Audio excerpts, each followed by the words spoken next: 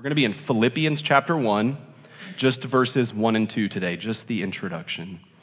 God's word says to us, Paul and Timothy, servants of Christ Jesus, to all the saints in Christ Jesus who are at Philippi, with the overseers and deacons, grace to you and peace from God our Father and the Lord Jesus Christ. This is the word of the Lord. Go ahead and grab a seat.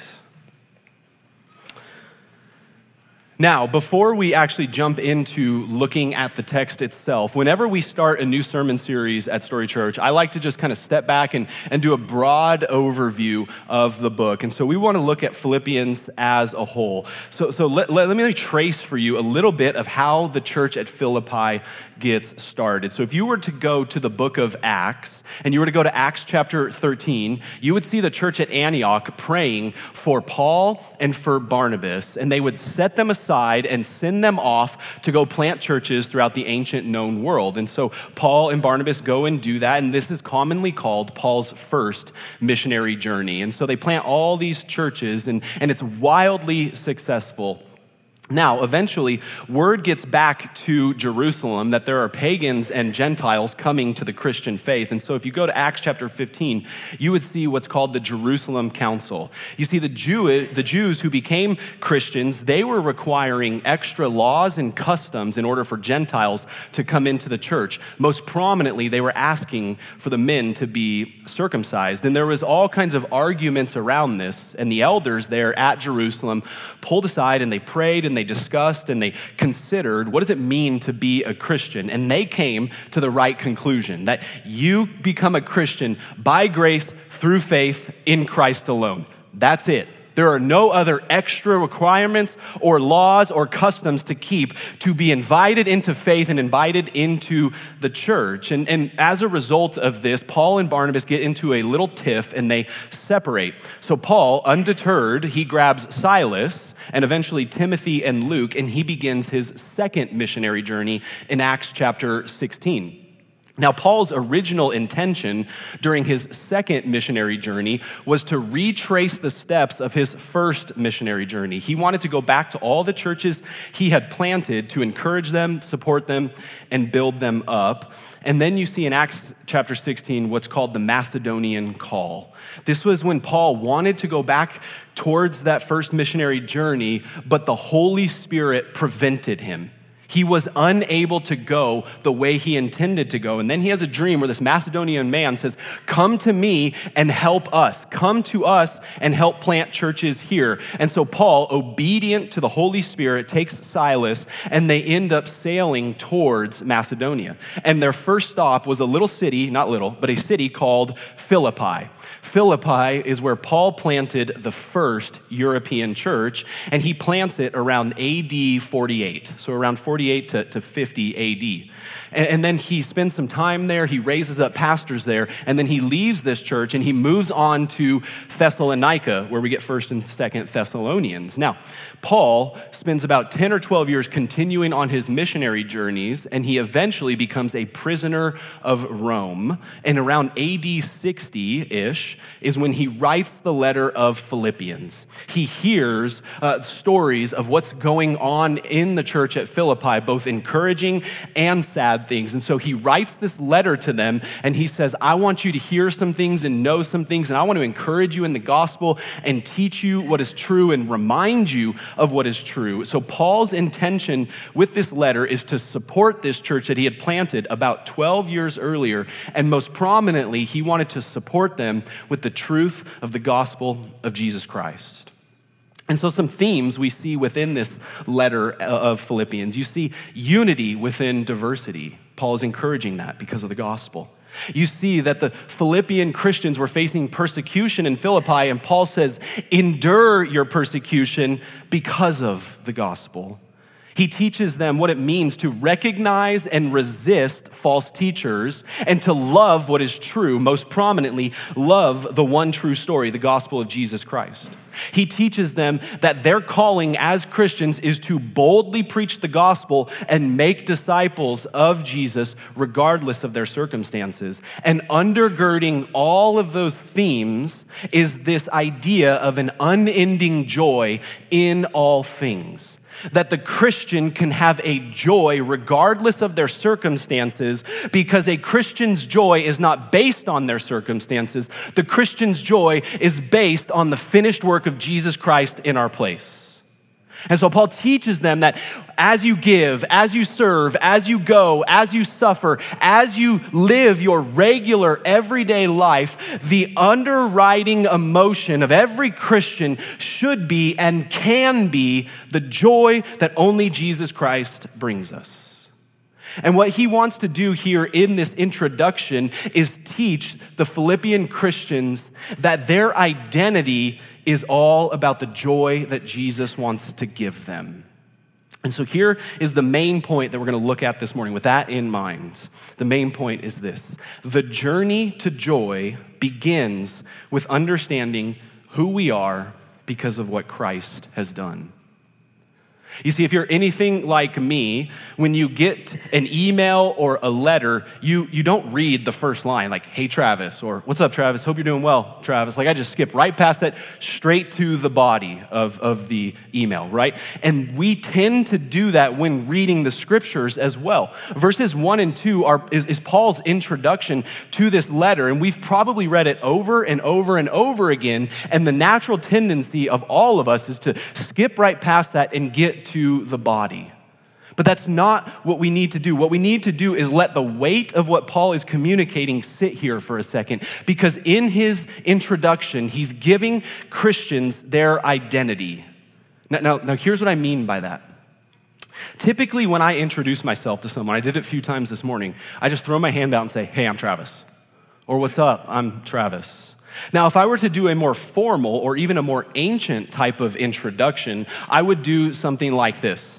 Hello, my name is Travis of the Cunningham clan. I am from Rancho Cucamonga, which is located in Southern California.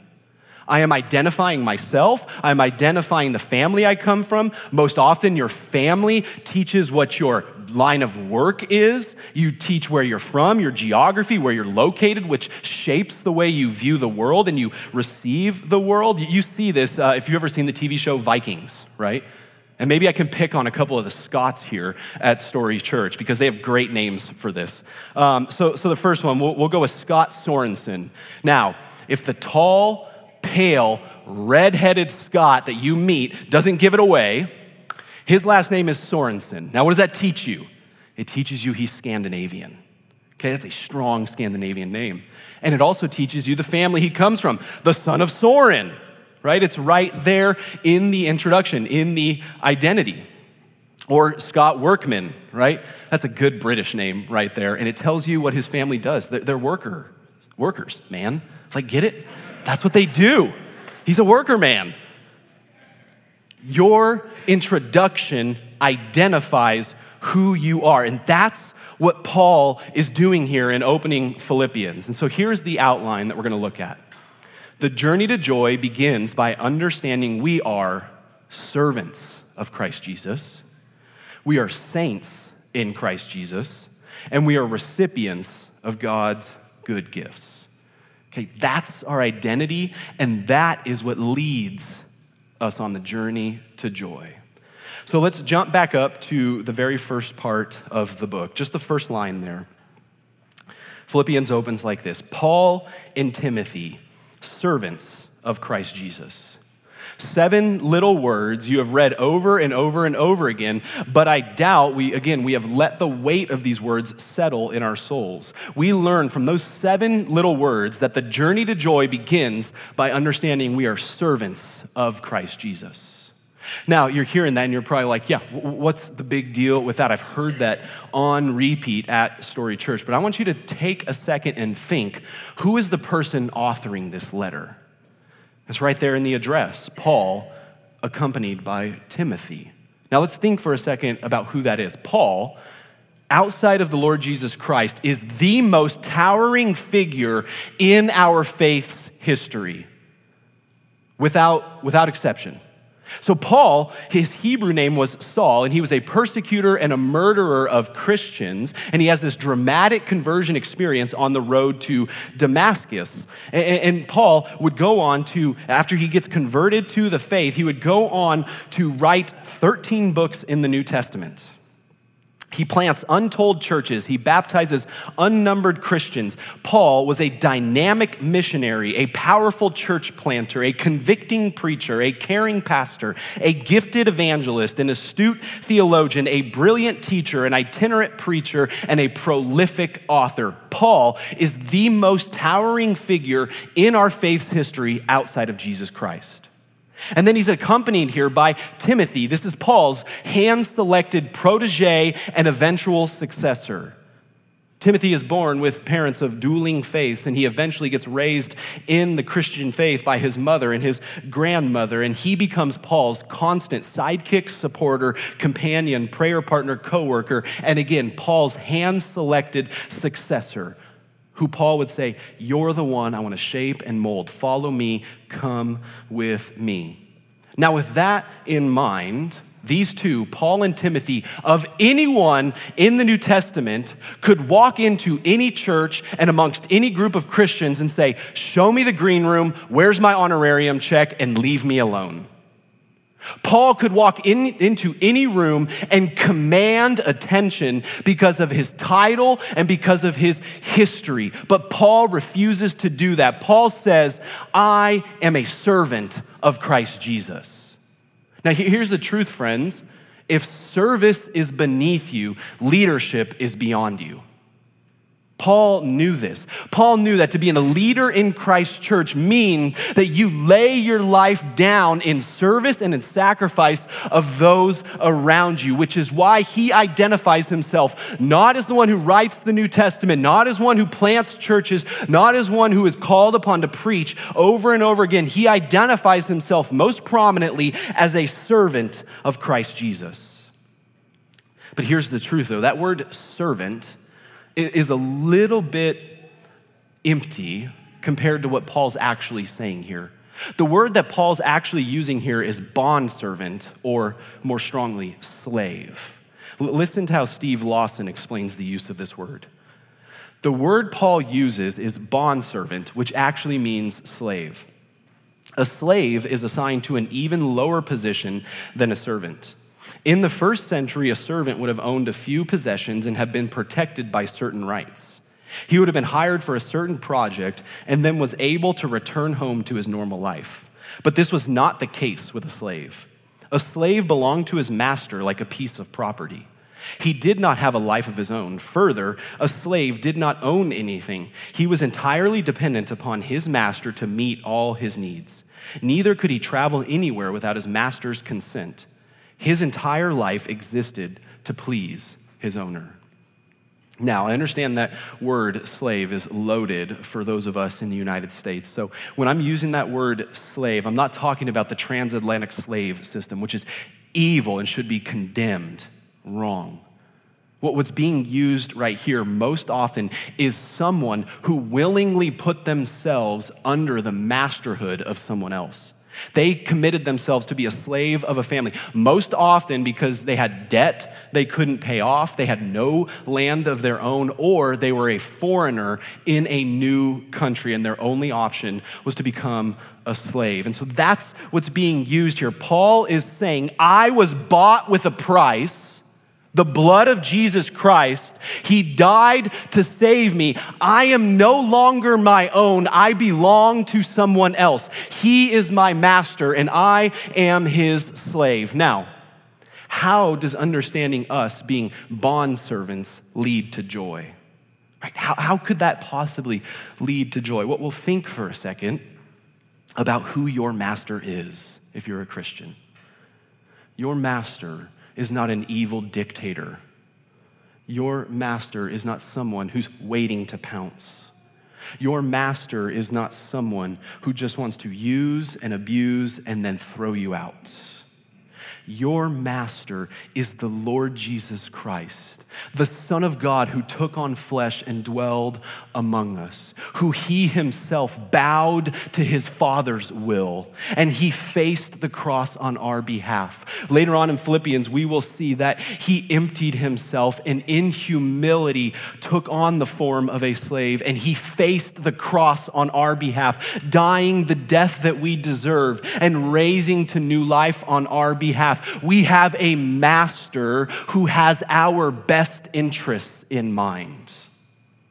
So this isn't about us just saying, I'm a slave of someone who just wants to use and abuse me. This is us saying, I am submitting everything to the Lord Jesus Christ, knowing that everything that happens in my life is ultimately for my good because my Savior has my good in mind. Think even for a second about how this church at Philippi got started. Paul wanted to go somewhere entirely else, but the Holy Spirit said, you're not going there. And Paul was obedient to the Holy Spirit, and he ended up in Philippi, and now we have this great letter of joy. There are things that happen in your life that you do not have answers for. And this side of glory, you probably won't have answers for. But when you can't trace his hand, you can trust his heart. Charles Spurgeon famously said that. Your master has your best interests in mind. And so when you lay your life down in service of him and of his people, joy instinctively follows, always. So there's at least two applications to that. Number one, humbly accept your position as a slave of Jesus. Right? That's a humbling thing to say if we're honest. Right? One of the phrases we use in Story Kids is that God is in charge of everything, which means you're not. And if you're not in charge of everything, you belong to someone else, and your joy is to be obedient to him. So when he says go, we go. When he says give, we give. When he says serve, we serve. We humbly accept our positions as his slaves. And then we serve, right? And we make calls here all the time to serve, right? The last few weeks, there's been like 20 kids in the nursery and like 20 kids in the 2 through 5 or 3 through 5 class. And if you've ever been in those classrooms, they're small and it's loud. And the 3 through 5s, if there's like 20 kids in there, probably 15 of them are boys, which means it smells and it's crazy. We want to keep building that up and potentially in the future go to a second service to make more space for more people to serve. We're always seeking people to get on the production team, to get on the setup and tear down team. We have a youth ministry coming soon. Yeah, I mean, that's awesome. And you're going to sign up to serve. Who gave the whoop? Well, Andrew's getting paid to do that, so.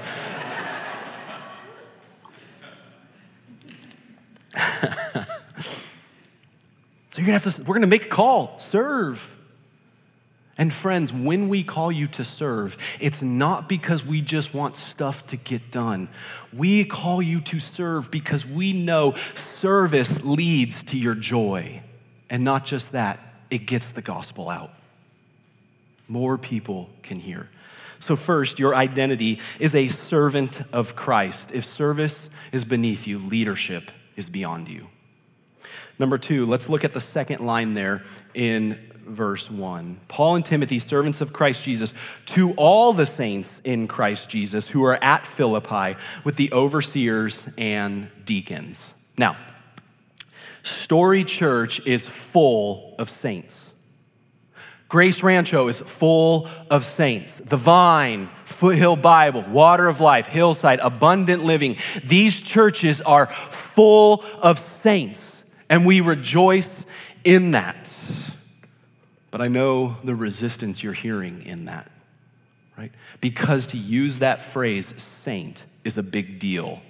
So this past week, I decided to just look up, how do you become a saint? And conveniently, there was an article titled, How to Become a Saint in 10 Steps by Roman Catholic priest James Martin. Now, I'll admit to you, I read this probably like 8 times, and I still don't get it. okay?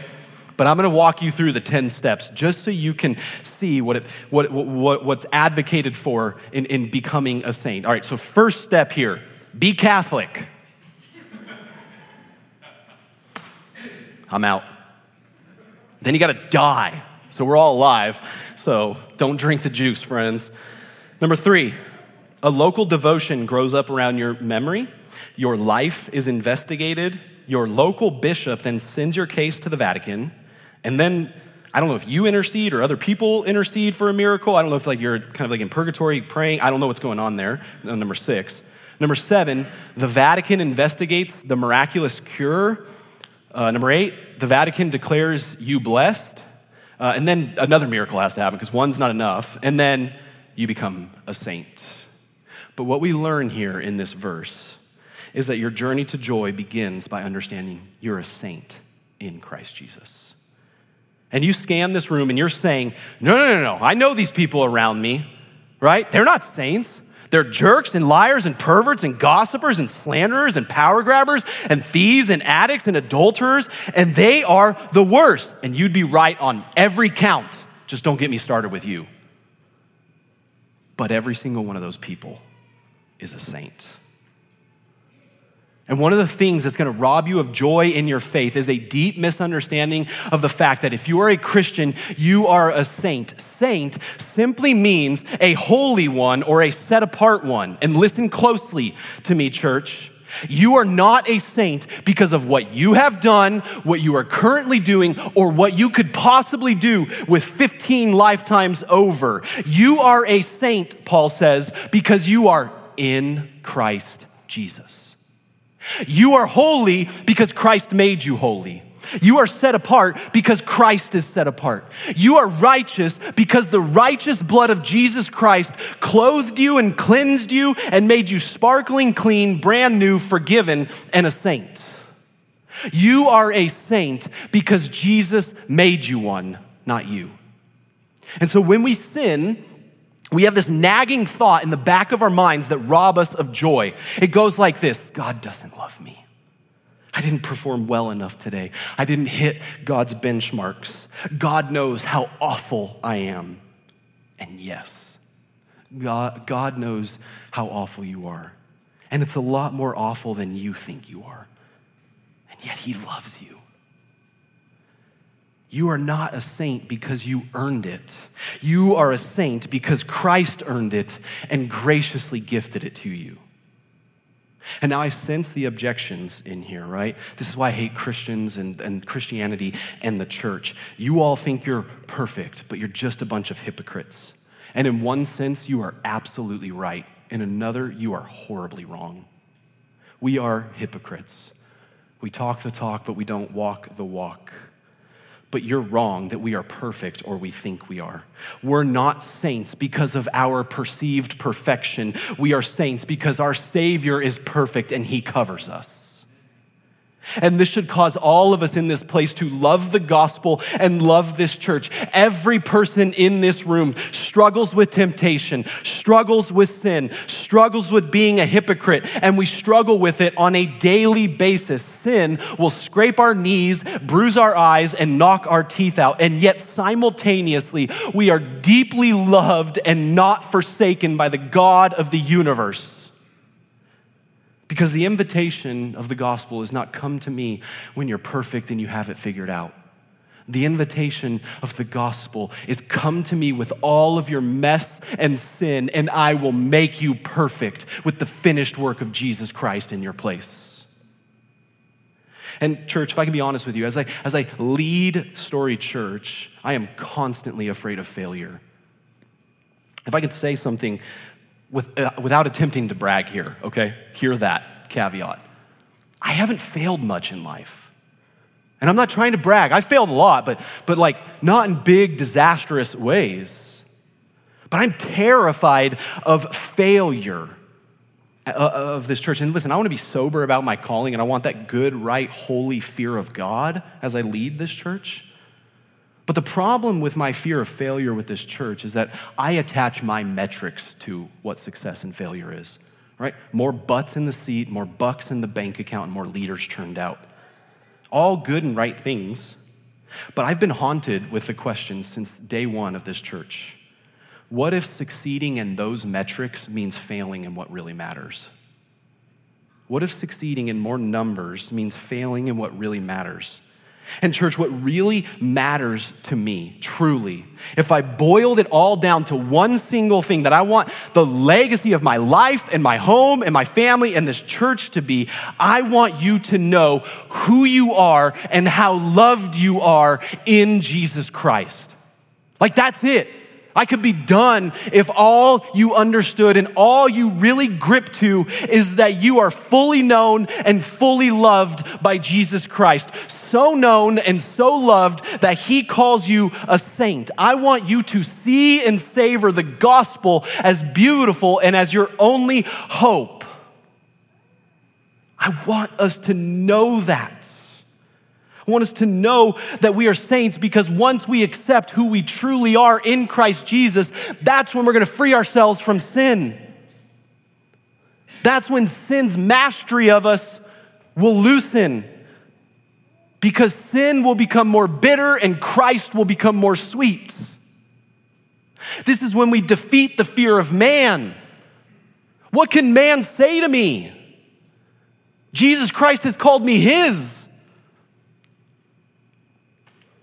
This is when we have an ever-lessening sense of worry and anxiety about the future, because my future is already finished. And this is when joy continues to come.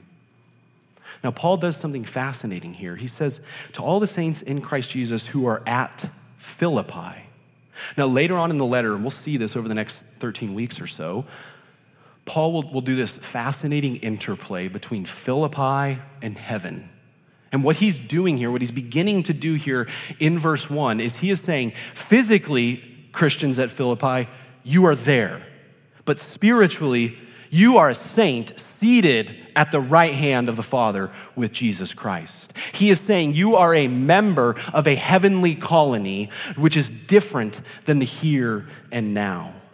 Now, this is important, because if you are seated at the right hand of the Father spiritually, nothing can be robbed from you. You can't be taken from that place. Jesus is enthroned, and where he is, because you are clothed in him, you are there also, and nothing and no one can change that. So here's what happens. The ebbs and flows of this world and the politics of this country and our finances and the winds and the waves of this world, our ever-changing circumstances threaten to rob us of our joy. But if we remember we are saints of another colony, of a heavenly colony, nothing can change that. I can face tomorrow even as it changes because I know my future. Jesus is alive and well, so our future is alive and well. We are saints in Christ Jesus. And then Paul puts a little tagline there. He says, with the overseers and deacons. Now that's a little bit scary for me personally, because what Paul is doing there is he is saying, listen, if you're ever confused about what it means to be a servant and a saint of Christ Jesus, you need to look at the leaders of your church. You need to look at the elders and the deacons of your church, because they're not doing it perfectly. They're going to constantly fail at it, but they are striving forward in the gospel to try to live a life of faith and of trust and of hope in Jesus. And as that wanes in your life, you need to look to them and follow them. Anyone who becomes a pastor at Story Church is absolutely going to be trained and tested in, do they understand their primary job as a pastor at Story Church is to lay their life down in service of this body and to be people who live as saints, not because they did it through their own righteousness, but they did it through the righteousness of Jesus. So they are trying to become who they already are, more and more progressively holy as Jesus is holy. You are a saint if you are in Christ. So first, our joy begins by understanding we're slaves of Jesus. Second, our joy begins because we are saints in Jesus. Next point here. The journey to joy begins with understanding you are a recipient of God's good gifts. Now, here's the truth. Everything I just said, service and sainthood. We're going to make a massive mess of all of that. We are fallen humans who fail constantly. We are going to be too arrogant and entitled to see ourselves as servants of the good master, Jesus Christ. We are all too often going to live like the old man, not the new man. But listen to me, Christian. The sum total of God's activity towards his children is good gifts. The sum total, everything that God does for his children is his good gifts towards us. Look at verse 2 with me. Grace to you and peace from God our Father and the Lord Jesus Christ. All right, so don't skip past a phrase right there. Paul says there's grace coming your way and there's peace coming your way, but who's it from? It's from God our Father. And the New Testament is full of references of God being our Father and us being adopted sons and daughters of his family. Let me just show you a few examples of that. 1 John 3:1 says this, "See what kind of love the Father has given to us that we should be called children of God, and so we are." You're a child of God. What does God give you? Love. 1 John 3 says, God gives you love. Romans 8. For all who are led by the Spirit of God are sons of God. For you did not receive the spirit of slavery to fall back into fear, but you received the spirit of adoption as sons and daughters, by whom we cry, Abba, Father. The Spirit himself bears witness with our spirit that we are children of God, and if children, then heirs, heirs of God and fellow heirs with Christ, provided we suffer with him in order that we may also be glorified with him. Now, we are heirs of the Father's kingdom, and we are heirs alongside Christ. Now, I said this last week. I'm going to say it this week. I'll probably say it again next week because we have to get this. In Christ Jesus, in the gospel, everything that happens to Jesus happens to the Christian.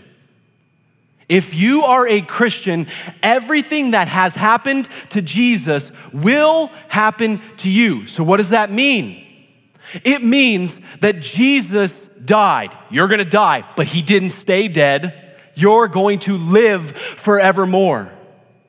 He ascended to the right hand of the Father. You too will ascend with him. He is seated at the right hand of the Father, ruling and reigning over all things. Our original mandate in the garden of Genesis 1 and 2 was to have dominion, to rule and reign over all things. We will rule and reign over the new heavens and the new earth with Jesus Christ. Jesus is in paradise restored. You will be in paradise restored. Now, Paul says, or Romans 8 says, if you've suffered with him, you will also be glorified with him. Jesus has suffered, you're probably suffering, and you will too one day be glorified and exalted with Jesus. It's not gonna happen here and now, but everything that happens to Jesus happens to you. So what is coming your way as a son of God, as a daughter of God? Paradise, glory, love, worship, ever expanding joy for all of eternity. It's mind-boggling, friends.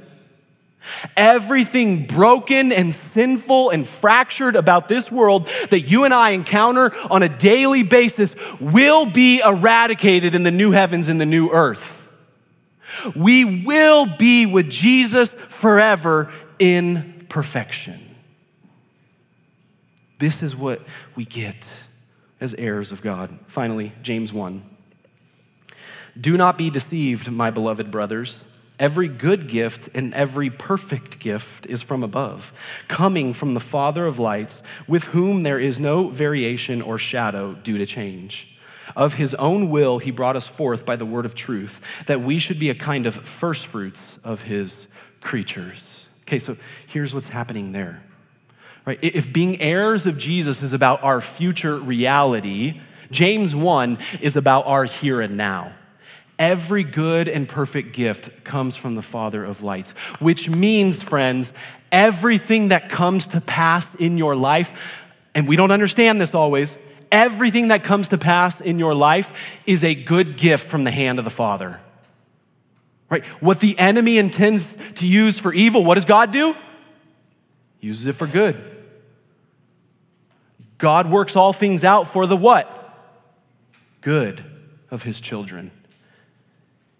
Which means anything and everything you're facing right now, God is aware of. He is not ignoring. He is governing. He is caring for you in it. He is shaping you in it, and he is showing you his love. And what does Paul say here in Philippians? What marks his gifts to us? Grace and peace. Grace to you and peace from God our Father. Peace is this idea of wholeness, or shalom is the Hebrew word for it. It's this place of wellness deep in our beings. It's not about having peace in our circumstances. It's about vertical peace that we have with God. He is no longer our enemy. He is now our Father. And if that's okay, everything's gonna be okay. We have peace with God. And we have grace. Grace is about God's undeserved kindness towards us. Even and especially on our worst days, God only has grace stored up for his children. So our journey to joy begins by understanding that the sum total of God's activity towards his children is good gifts. That's what he has for you, friends. Now, we're all on this journey to joy, and let me just say this. That's a good thing. We are all constantly chasing a joy high. We could say we're on a joy quest, is a way to phrase that. And I want you to hear me say this. As your pastor, I want you to chase joy in your life with as much energy as you can muster. I want you to chase joy. Now hear me. Listen to Blaise Pascal, how he talks about this. He says, all men seek happiness or joy. This is without exception. Whatever different means they employ, they all work towards this end. The cause of some going to war and others avoiding it is the same desire in both, attended with different views. The will never takes the least step but to this object. This is the motive of every action of every man, even of those who hang themselves. In other words, Blaise Pascal is saying, it is hardwired in who you are and how you were created that you are chasing after joy. We all go about it with different means and in different ways, but what governs almost every one of our decisions is our own joy. Seeking joy is the law of the human heart. See, Pascal points out that we seek joy, but C.S. Lewis takes it a step further. He says this. If we consider the unblushing promises of reward and the staggering nature of the rewards promised in the Gospels, it would seem that our Lord finds our desires not too strong, but too weak. We are half-hearted creatures fooling about with drink and sex and ambition when infinite joy is offered to us. Like an ignorant child who wants to go on making mud pies in the slum because he cannot imagine what it means to have a holiday by the sea. We are far too easily pleased. Seeking joy is the law of the human heart, and C.S. Lewis is saying, yes and amen, do it in the right way. Go after it in the right way. The scriptures teach us, Psalm 37 says, delight yourself in Jesus and your joy will increase. Romans 12 says, love people through your merciful acts and your joy will increase. Matthew 13 says, seek the greater treasure than the rewards of this world and your joy will increase. Nehemiah says, the joy of the Lord will strengthen you. If you want joy, don't chase joy. If you want joy, chase Jesus Christ. Chase the things of God. And that's what the book of Philippians is all about. This is not some kind of faux, slap-happy, Flanders from The Simpsons type of joy. This is an enduring type of joy. This is a joy that will not crumble the second you face suffering. This is the type of joy that another person can't rob you from you because they accidentally hurt your feelings. This is not the kind of joy that Satan can take a needle to like a balloon. Philippians talks about a joy that transcends our circumstances, a joy in suffering, a joy in persecution, a joy in victory, a joy in defeat, a joy in weakness, a joy even in imprisonment, like the Apostle Paul, joy even in death, because death is gain for the Christian. Chase after joy. And Paul, in these first two verses, anchors our joy by understanding who we are because of what Christ has done. So we get our joy not by fooling around with mud pies, like C.S. Lewis says. We get our joy by being a slave to our good master, Jesus Christ. You don't own him, he owns you. You don't tell him what to do, he tells you what to do. And this is not a bad thing. We lay our lives down and say, use me as you will. Why did Jesus face the cross? For the joy set before him. There was joy on the other side of the cross.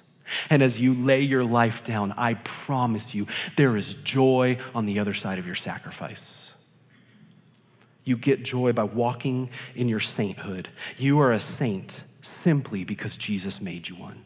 You are set free because Jesus set you free. Now live in the freedom and in the joy of being his.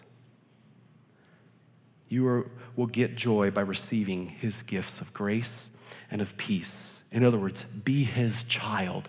Be wholly dependent upon him. Rely upon him. Lean into him. You can't do it.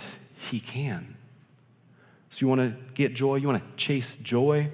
Don't fool around with mud pies when there's a vacation by the sea. Don't chase after the things of this world.